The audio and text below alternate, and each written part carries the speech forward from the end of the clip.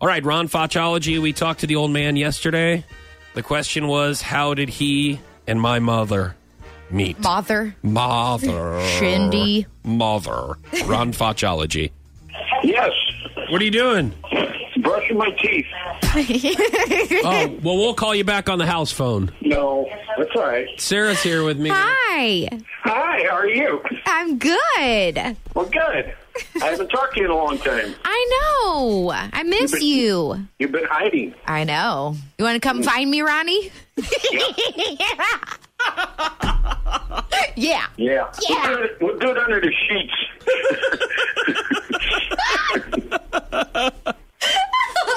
All right. Hey, Dad, we got some questions for you. Okay, I probably got some answers. First of all, what do you think of the Cardinals situation? I'm optimistic. How do you think the Rams are going to do this year? Well, as far as I'm concerned, they can go have a long walk on a short pier.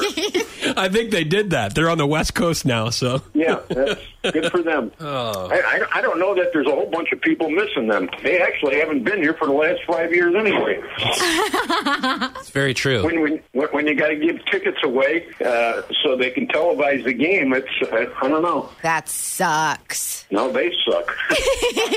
Hey, you know what I want to know? No, tell me.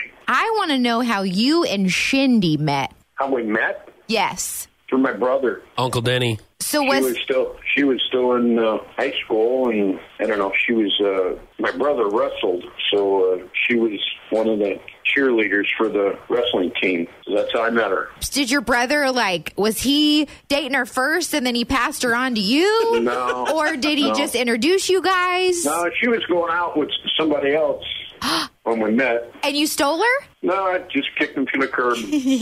So, yeah, kind of.